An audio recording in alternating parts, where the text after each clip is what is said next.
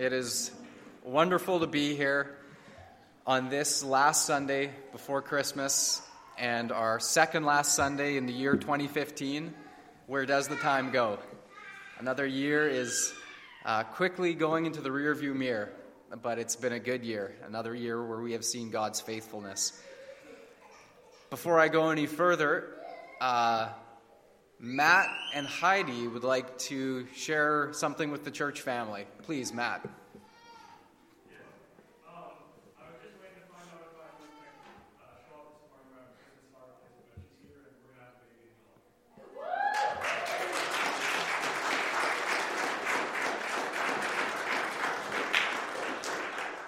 I think I can say on behalf of everyone, congratulations. That is wonderful news. And what a fitting time to share that news. As we think of Jesus being born into the world, we are so thankful that God is blessing you with a child. And we're going to lift you up in prayer with that. One of the things that was shared earlier in the announcements is that Leanne and I will be traveling to visit her parents and family over the Christmas holidays, so unfortunately we won't be able to be here on Christmas Eve. It's just one of those things with distance that this has to happen every year. So in some small way, we're not traveling by donkey, but we do identify with Mary and Joseph having to travel every Christmas, and so we're thankful that we can do that, but I just want to take this opportunity that we won't be here then and we won't be able to necessarily connect with all of you. So on behalf of Leanne and I, we just want to wish each one of you a very merry and blessed Christmas. May God bless you richly as you celebrate together with family, and we just feel so blessed to have you as our family, and we just want to wish you a very, very happy and blessed Christmas this year. Would you now bow with me and let's pray together. Heavenly Father, you are such a good God. You are an amazing giver of gifts. You delight in showing us how much you want to bless us.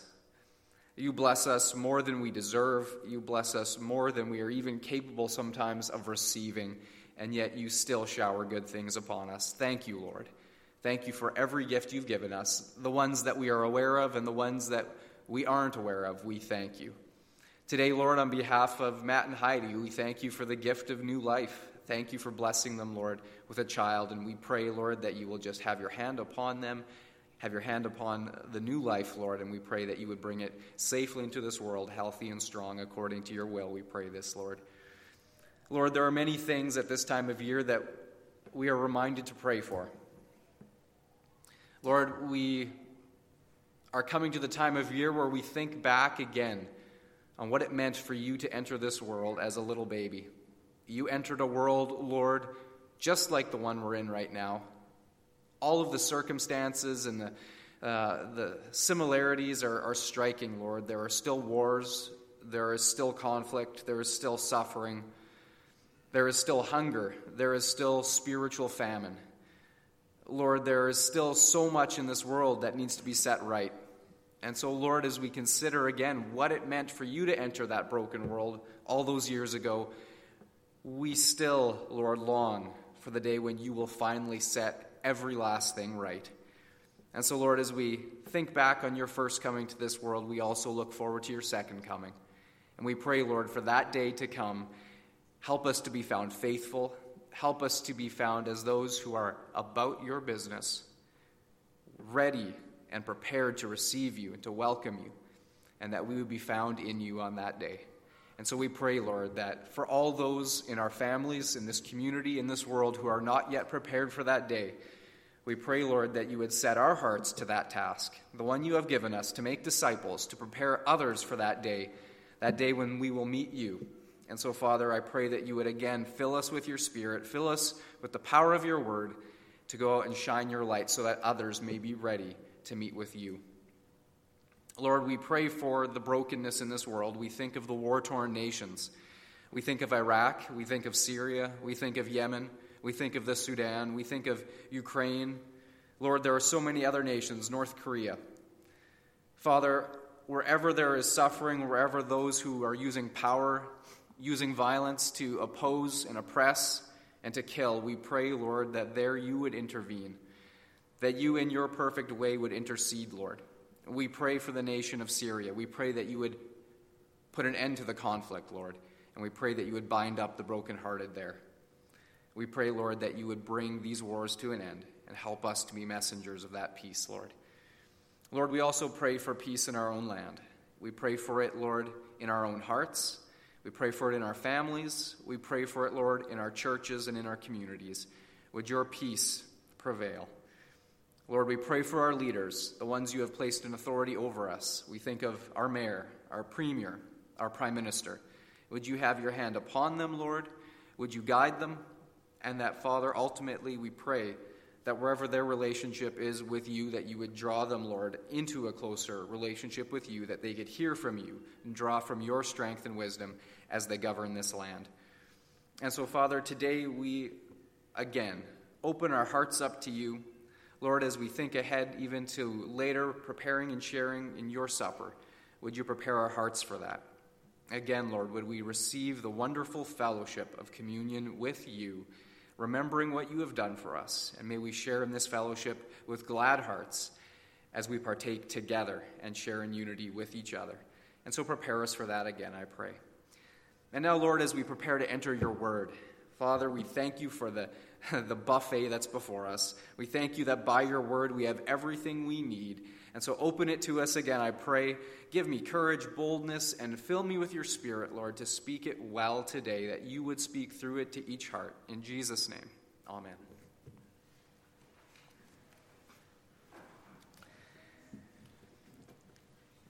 A true story appeared in the news a few years ago of a woman in New Mexico who was in her kitchen frying tortillas. And she just so happened to burn one of the tortillas, and the burnt area on the tortilla appeared to her to look like the image of a face. And as she looked at it more closely, she began to be quite convinced that this image was none other than the likeness of Jesus Christ. And so she took her burnt tortilla to her local priest. She showed it to him. She showed him the likeness, and he too agreed that this image burnt into the tortilla looked like the Lord and Savior. And so he prayed a blessing upon the tortilla. Well, the woman and her husband then took that blessed burnt tortilla back home, and they built a special box for it. They surrounded it by cotton to make it appear as if it was floating on air. Then they built a little altar around it and started praying there in that location. Well, word began to spread throughout the region about this holy tortilla, and soon thousands of people visited their home to pray before the holy tortilla. Now we laugh, and yet at the same time we feel a little bit sad at hearing a story like that, a true story, where we hear and see that some people are so desperate to catch a glimpse of Jesus that they will look for him anywhere and everywhere, even at a burnt tortilla. Now, their desire to see Jesus, remember this, their desire to see him is not wrong. The only problem is that they are looking for him in the wrong place. And the truth is, there is only one completely reliable place that we can look to see Jesus. And that place is, of course, in the pages of the Bible.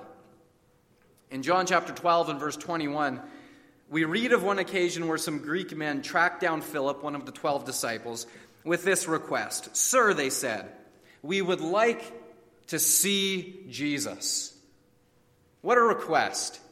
"Sir, we would like to see Jesus. We've heard so much about him.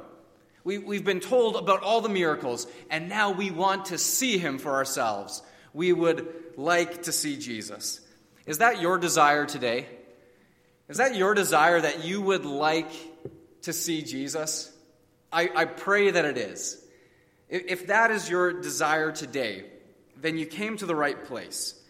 Because today I want to do my very best, with whatever ability I've been given, to in some small way show you a glimpse of Jesus.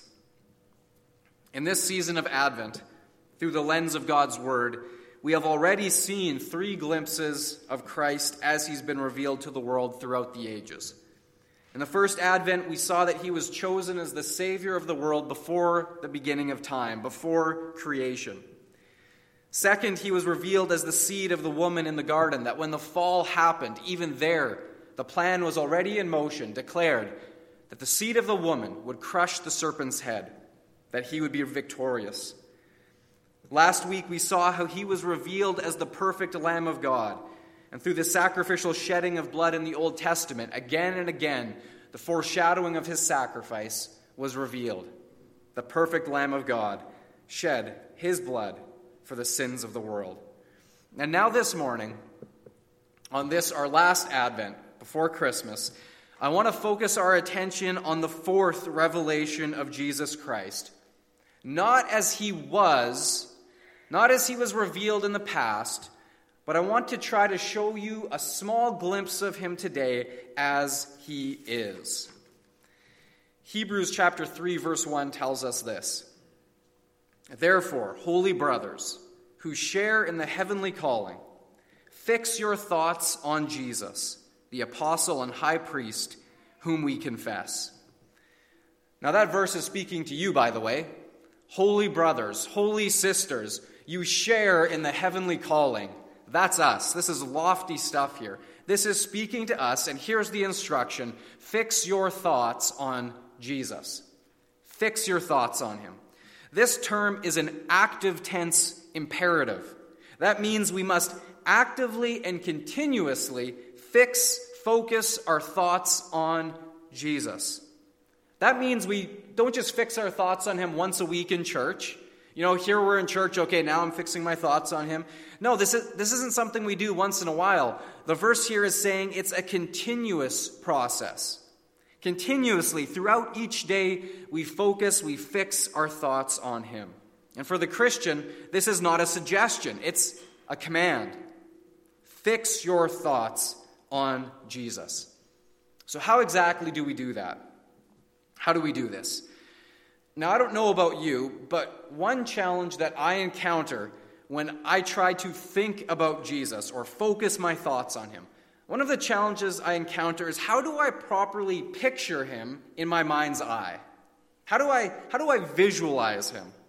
You know, I believe it's in our nature to visualize him, or at least try to.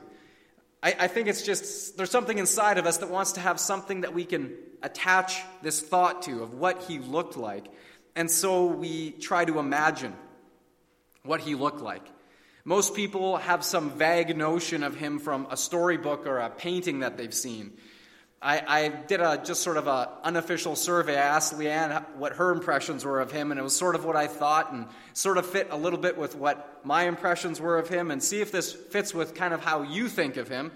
We typically think of him as having gentle eyes, flowing brown hair and a beard, and he's always wearing a white robe with either a blue or a red sash, depending on which storybooks you read as a child, right?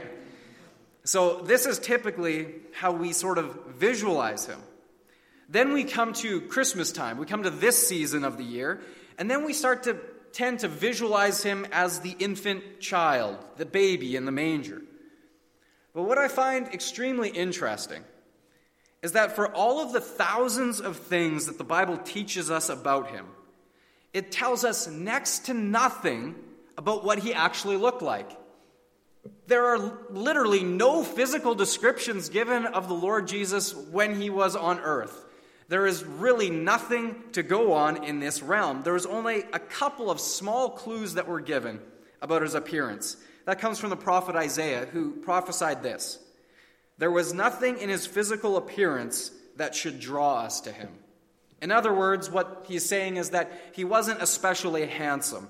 He was just ordinary. He was a regular guy. There was nothing in his appearance that would say, wow, there's a leader, there's a somebody. He was just a regular man. Nothing special in his appearance that should draw us to him. But though the Bible gives us scant details on Jesus' physical appearance during his earthly life, in striking contrast, in comparison, it gives us an abundance of physical descriptions of him following his resurrection from the grave. And the primary description of Jesus, not as he was, but as he is today, was given to the Apostle John in Revelation chapter 1, verses 10 to 16. And I'd invite you to turn there with me this morning. It was read for us earlier, but I want you to have it before you as a reference as we go through our study this morning. Revelation chapter 1. Now, before we get into it, I want to remind you that John knew Jesus as well as anyone in his time on earth. No one would have been more capable of describing him to us today. Remember, John was described as the disciple whom Jesus loved. There was a special bond, a friendship, an intimacy that they had. So if someone was capable of describing him, it would be John. But even as the closest of friends, when John saw Jesus, not as he was, not as he knew him on earth, but when John sees Jesus as he is, he was floored. And I mean that literally. In verse 17, John shares his reaction to seeing the resurrected, glorified Christ. Verse 17, when I saw him, I fell at his feet as though dead. So do you still want to see Jesus? Are you sure? This isn't something for the faint of heart. Even John hit the floor when he saw Jesus. Even John, the best friend of Christ on earth, if he's blown away by his glory, how do you think you would handle it? I'm quite certain that if it were me, I would still be on the floor. This is the resurrected, glorified Christ we are dealing with. And so now, before we go any further, here's my disclaimer. I have to say this. Jesus' current glory, as he is right now, his glory is beyond our ability to even begin to imagine. But with that being said, we're going to try anyways. And so here we go. John gave us this description for a reason, so let's try to take it in this morning. First, his voice is like a trumpet and a waterfall. Verse 10, I heard behind me a voice like a trumpet. And then verse 16, his voice was like the sound of rushing waters. Now I want you to notice that John uses the word like a lot. No, he's not a teenage girl. Okay, that's not why he's using the word like a lot.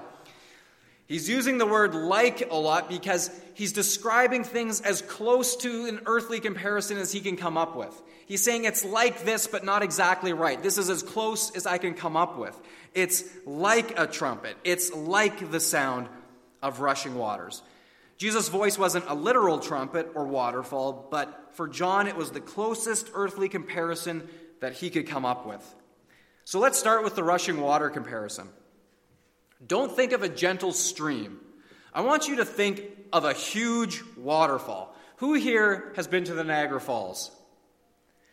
Did any of you go on the Maid of the Mist or on the walk underneath the waterfall? Yeah, some of you did? Okay, if you've been anywhere in the proximity of the Niagara Falls, especially underneath, the thing that will impress you most, this is what I remember from my time there, is that it is loud. It thunders. It is unceasing. You have to shout to be heard. It is simply overwhelming, the power, the noise, the volume of the Niagara Falls. So Jesus' voice in this analogy, it thunders. It thunders like a waterfall. The other comparison to Jesus' voice is as a trumpet. A trumpet. And this is one that I want you to actually experience this morning. Now, you got to remember that for the Jews, a trumpet was not a brass trumpet. It was actually a shofar. So hold on one second. Now, this is the shofar that I picked up in Israel. Now, the interesting thing about the shofar is it takes a certain type of skill set to be able to blow this properly. And I'm a little bit dry right now, so this could be a little bit tricky, but I've been practicing. It took me a little while to actually learn how to do this. For the first while, when I was given the shofar, the only reason I knew that it worked was because the guy who was our tour guide that day actually picked this one up, blew it, I heard it, I knew it worked, then I got it, and all it made was wind. That was it. It was just, it wasn't working. So it took me a while to finally figure it out. But when John is hearing Jesus' voice, this is what got his attention. He says, I heard a sound like a trumpet behind me. And this is exactly what John would be hearing. It would be like something like this. Hold on. Hold on, I got this.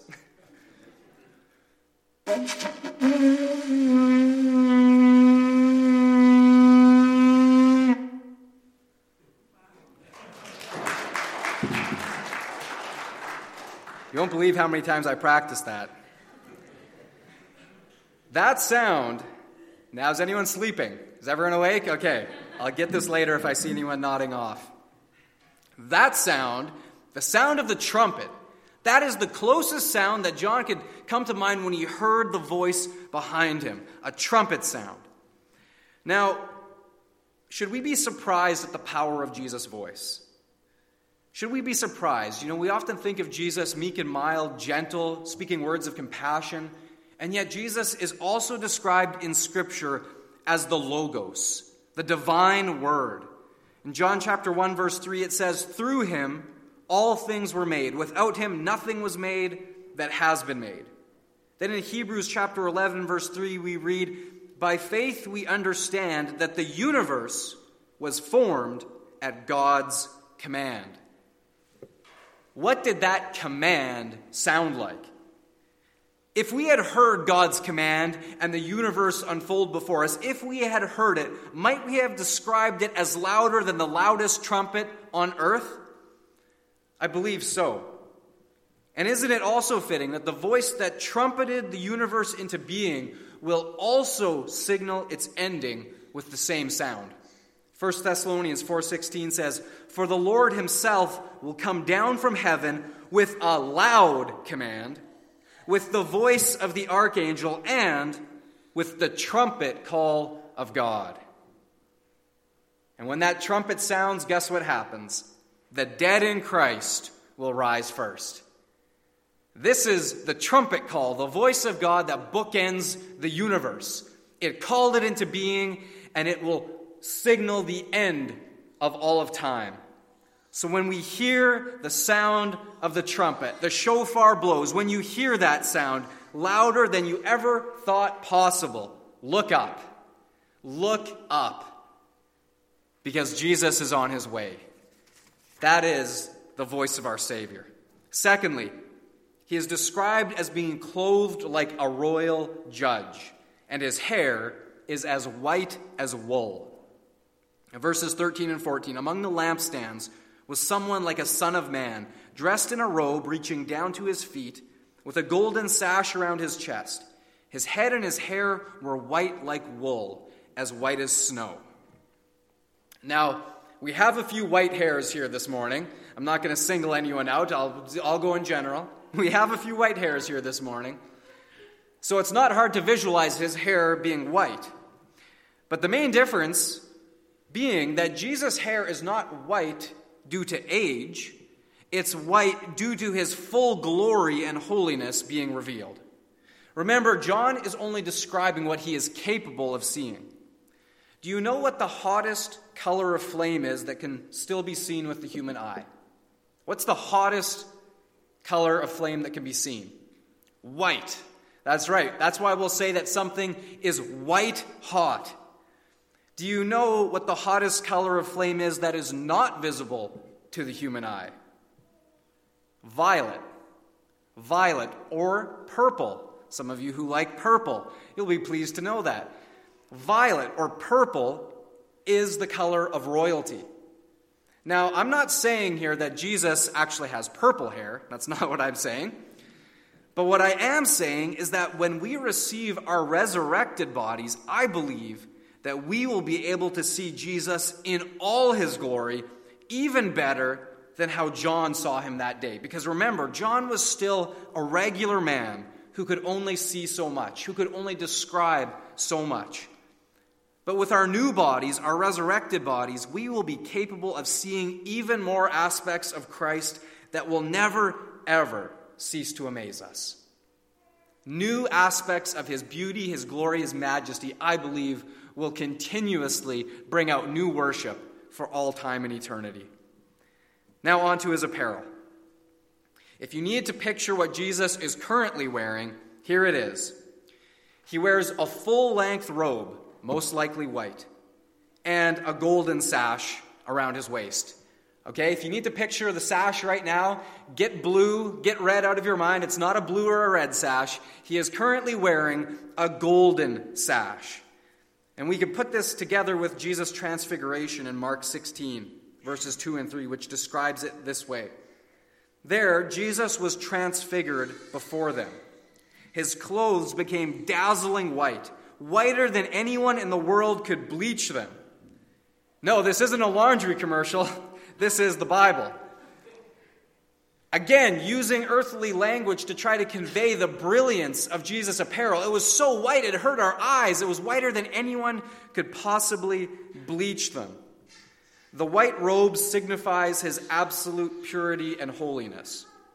The robe being full length signifies that he is judge of all things, like a judge's robe reaches the ground. Jesus is judge of all things. And the gold sash signifies that he is king of all things. Notice that John also describes him as, or being like, the Son of Man. Now, by itself, that reference doesn't mean very much to us, but we have to put it in context of the entirety of Scripture. The first thing you'll remember is that Jesus usually referred to himself by this title. His most often repeated term for himself was the Son of Man. He would say things like, unless the Son of Man be lifted up, so on and so forth. Jesus always referred to himself by this title. Why? He referred to himself by this title because it originated from the Old Testament prophets. And the Old Testament prophets were also given visions of heaven's throne room and of God himself. And one of those prophets was Daniel. And we read of one of the revelations he was given in Daniel chapter 7 and verse 9. There we read, as I looked, thrones were set in place, and the Ancient of Days took his seat. His clothing was as white as snow. The hair of his head was white like wool. Are you noticing how closely Daniel's description of God matches John's description of Jesus? That old saying, like father, like son, it applies perfectly. And didn't Jesus also say that he who has seen me has seen the Father? They are in perfect unity. They are one and yet distinct. But Daniel's vision doesn't end there. It continues on to reveal God the Son in verse 13. In my vision at night I looked, and there before me was one like a son of man, coming with the clouds of heaven. He approached the Ancient of Days and was led into his presence. He was given authority, glory, and sovereign power. All peoples, nations, and men of every language worshipped him. His dominion is everlasting, that will not pass away, and his kingdom is one that will never be destroyed. Isn't it incredible that though Daniel didn't even yet know Jesus, he described him perfectly? And though written thousands of years apart, Daniel's vision and John's vision are in complete agreement. It's incredible. God's word is in perfect unity and harmony with itself. The vision of Christ as he is one that stands the test of time and the ages. So this is what Jesus is wearing. Now we move on to the other descriptions of him, the more difficult ones. His feet are described as like molten bronze, and out of his mouth comes a sword. Now we'll start with the feet, the easy one. The bronze feet signifies his power and his judgment over all powers, kingdoms, and nations. Every last one will be brought under his feet like a footstool. And that includes Canada, by the way. All nations will be placed under his feet. The sword, this one, is a little bit more difficult. It's not difficult to figure out exactly what it signifies, because the sword signifies that Jesus' words are the very words of God. They cut through everything, sharper than a double-edged sword. Now, I get what that means, but the sword coming out of Jesus' mouth is something that I really wrestle with visualizing. You know, if it was in his hand, it'd be really easy to visualize, but coming out of his mouth, this is sort of a bizarre image. The only reference point I have for that is once I went to the circus, and I saw someone swallow a sword at the circus. Has anyone seen a sword swallower? Some of you can sort of visualize that. But this is in reverse. Here the sword is coming forth from his mouth. And though this is difficult to visualize, I simply chalk this up to John lacking the earthly ability to describe it any other way. For in Jesus' direct presence, each word must have shot forth and penetrated John's mind, his heart and his soul like the thrust of a sword. But consider that even today, even though we are buffered from God's spoken, audible word by the pages of Scripture, they still have the power to cut through and impact us in deep and profound ways. So if the written word has that power, how much more will we feel the impact of that power in his direct presence, hearing Jesus' audible voice? I believe it's simply beyond our comprehension. And for John, each word was like a sword piercing to the very heart of his being. Next, his eyes shine like fire, and his face shines like the sun. Verse 14, his eyes are like blazing fire. Verse 16, his face was like the sun shining in all of its brilliance. Now, I can't help it, but when I think of his eyes shining like fire, I think of Superman's heat vision.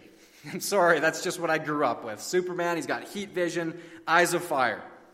Superman also has the ability to see through things. He has X-ray vision. And this is part of what Jesus' eyes signify. His eyes see all things. They don't miss anything. Nothing is hidden from him. He sees all things in the spiritual realm. I want you to think about that for a second. Imagine if our eyes were completely opened right now, that we could see the way Jesus sees. Nothing was hidden from us, and we could see into the spiritual realm. Think about that. What would we see if we could see the angelic beings in the spiritual realm? You see, Jesus can see those ministering angels, those fallen spirits, the demons who are in the spiritual realm right now. He saw when they came by church this morning. He saw when they tried to attack you in the parking lot. He sees everything that's going on, even here right now. There is a spiritual battle. There is a component of this life that we can't see. But Jesus sees all things. He knows all things. And there are times when he gives us glimpses into this realm that we are most of the time completely unaware of, and yet nothing misses his attention. He sees it all. He sees the spiritual realm. He sees the thoughts bouncing around in your head right now. He even sees the hidden motives in your heart. He sees the things that you've hidden from absolutely everyone and won't even hardly admit to yourself. He sees it all. But though that thought is frightening, for me it's also incredibly reassuring. Because if Jesus sees me exactly as I am, and he sees the hidden places in me, and he loves me anyways, how incredible is that? That he sees us at our best, and he sees us at our absolute worst, and he loves us anyways. How amazing is that? That the Lord who sees everything loves us. Then his face is described as being like the sun at midday, the sun in all of its brilliance. Have you ever looked at the sun for a long period of time? Anyone ever done that? Maybe at sunset, you looked at it for a little while. That's when it wasn't at its most brilliant. But have you ever looked at the sun for a long period of time at midday, at its most brilliant, when it's directly overhead? Have you ever stared at it? I don't advise doing this, but chances are most of you have taken a good long glance at the sun, longer than you should have when it was quite bright. What happened? You were dazzled. You saw big, bright spots for quite a while. You have to blink your eyes for a long time until they finally go away. The worst I've ever experienced is playing baseball. Midday, it is the absolute worst. Middle of summer, midday, the sun is directly overhead, and of course, someone hits a pop-up. And you know it's coming your way, and you're desperately looking for it. You're trying to keep your eye on the ball, but it lines up directly with the sun. And you're trying to pick the ball out. You're trying to shield your eyes with the ball glove, and it's coming down. And there's this part of you that wants to turtle, but you know if you turtle, you turn away, you turn your face, you might take it in the face. So you try to block it out. You catch the ball if possible. But what happens is your eyes get dazzled. You see those spots for a long time. We need welding goggles on to look at the sun for a long period of time without fear of going blind. This is just an example of what Jesus' face is like. Just one glimpse, one look dazzles us. Remember Saul, the persecutor, on the road to Damascus? What stopped him? What stopped Saul? It was a bright light, wasn't it? And what did that bright light do? It blinded him. And who was that bright light? It was none other than Jesus Christ. It was not the sun that blinded Saul. It was the Son of God. In all of his brilliance, he concentrated his face on Saul in such an intense way that Saul lost his vision, and he was like a blind man groping in the dark, instantly. One glimpse of Jesus' face, and he's blinded. His face is so brilliant that if he were to reveal it to us, one glimpse of it, and we would be just as blind. Now, if your head is beginning to spin just a little bit, I know mine was all week trying to comprehend this passage, trying to put this all together. If your head is beginning to spin and you just can't take in any more of these descriptions, how do you think John was feeling? We're just hearing words. You're just hearing a guy up here trying to talk about what someone else tried to describe about Jesus, and our heads are spinning. How do you think John felt in the direct divine glory of Jesus Christ? Incredible what he was experiencing in that moment. And as I stated at the outset, verse 17, John describes exactly how he reacted. When I saw him, I fell at his feet as though dead. And you know what? Dead on the floor is exactly where each one of us deserves to be. For all have sinned and fallen short of the glory of God. My friends, it is all about God's glory. Remember, the Father seeks to glorify the Son. The Son seeks to glorify the Father, and through this relationship and through us, more glory is revealed. And that glory will only increase through eternity as we magnify and glorify His name. And yet every last one of us has fallen short of that glory. And to come into God's presence by our own works, to attempt to come into God's presence by our own merit, is utterly impossible. We will take one room into the doorway of heaven's glory, and we will fall flat on our faces as dead men. If John, Jesus' best friend while on earth, was like a dead man on the floor when exposed to God's glory, what chance do you suppose that you or I have? Here's the best part. When we enter His presence, not because of what we've done, but because of what He has done for us, then look at what He does when we hit the floor. Verse 17. Then He placed His right hand upon me and said, "Do not be afraid. I am the first and the last. I am the living one. I was dead, and behold, I am alive forever and ever, and I hold the keys of death and Hades." You see, though John is dazzled and awestruck on the ground, Jesus so tenderly lays His hand upon him. He calms his fears and reassures him that he indeed has defeated death. He is the victor, and He holds the keys. My friends, this is the Lord and Savior that we serve as He is right now and will be forevermore. And I'm beginning to understand that God does not want us to think of Jesus Christ only as He was while on earth, but He wants us to fix our thoughts on Him as He is right now, this moment in heaven. For that is exactly how He will be when we meet Him. Think about that, my friends. We will never, ever meet Jesus as He was on earth. That time has passed. The select few who got that opportunity to meet Jesus as a baby, meet Him as a man, know Him in that context, that time has passed. We will never know Him that way. We will only know Him as He is, glorified. Are you beginning to wrap your mind around that concept? Think of Him not as He was, but as He is, for that is how we will meet Him. Incredible. Now let me change gears for just a moment.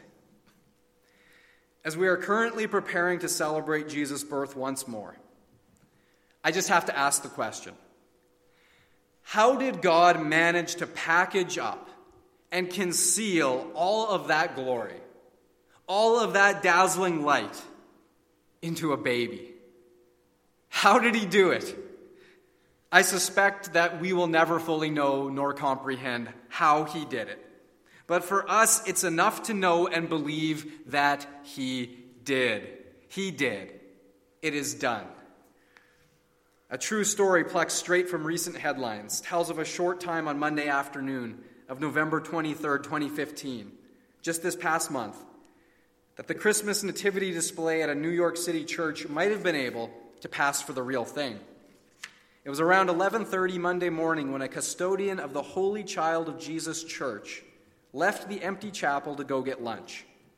When he returned shortly after 1 p.m., he heard a baby crying, but saw no one else around.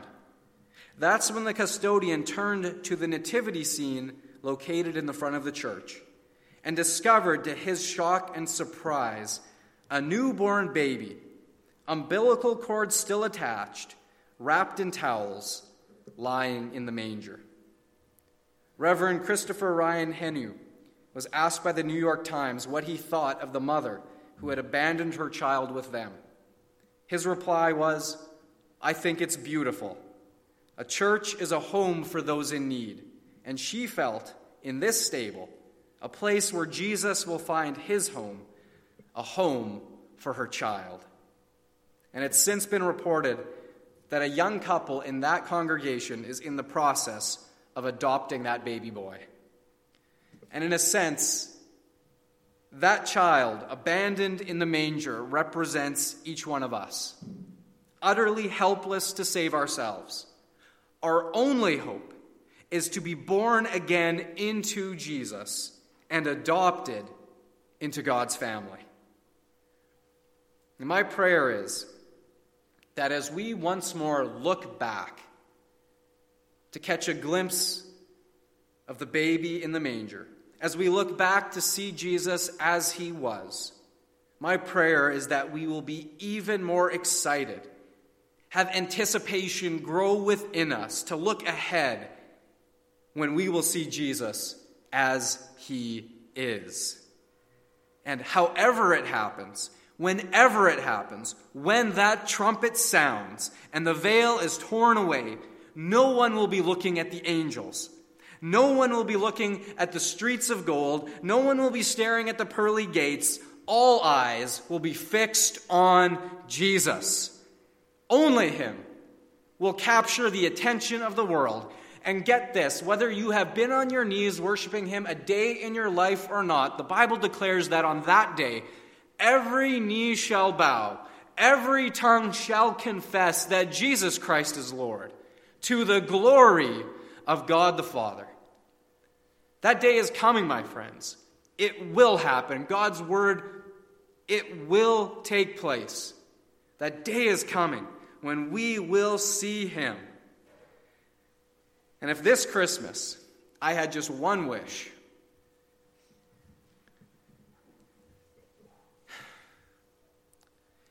just one wish, it would be that every last person in the sleepy little town of Clarny, Manitoba,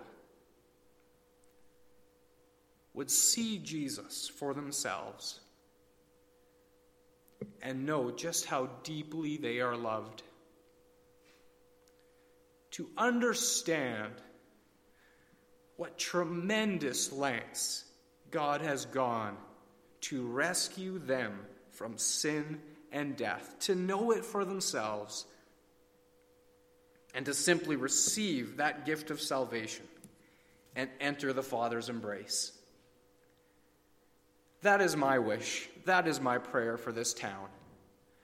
That is my wish. That is my prayer for each one of you here today, for your families. If we have met Jesus, if we have entered that cradle, we have been born again, adopted into God's family, you have seen his glory, the glory of the one and only, sent of the Father. And like the shepherds that day who saw that first glimpse of Jesus as a baby, They didn't leave that day unaffected. They didn't leave that day with shoulders shrugged. No, they left that day changed, transformed, enthusiastic. They couldn't help but tell everyone the Savior that they had encountered that day. May we be like them. May we go forth this Christmas like the shepherds, with glad tidings to tell. Jesus is born, and you can be born again into him. Let's pray. Father God, it is so wonderful to be able to reflect on your glory, to just sit here for a moment in time and just hear words of how you have been revealed and how you have yet to be revealed to us. Lord, it gives me goosebumps to think of what that will be like when we see your face, when we are bowled over by your glory, when we are on our knees before you like dead men, like John. We won't even know what to say or do or think. But, oh Lord, we anticipate your right hand being laid upon us in your words of comfort. Be not afraid. Be not afraid. You are my child. I have defeated the grave and death. You are worthy and welcome in my presence, not because of what you've done, but because of what I have done. You are my child. Welcome into my kingdom. Oh Lord, may we be found in you that day. And Lord Jesus, we pray that by your will, by your grace, your power, may there be many more in this town who will yet be found in you on that day because of the testimony of this church. O Lord, may we reflect your glory. Increase our ability to do so. Take away whatever is blinding us, Lord, from doing so. Whatever is blunting that witness. Oh, Father, take it away so that we can reflect you to the people in this community, the people in our lives who you have set before us. Oh, Lord, give us the strength to reflect you well, to show your love. And now, Lord, as we prepare to once again, as a congregation, come together around your table and share in your supper, we pray, Lord, that you would be very real in this midst. Would you be here by the power of your Holy Spirit? May we receive your gift, your blood, your sacrifice with humility, with repentant hearts, Lord, that we could commune with you. We pray in Jesus' name.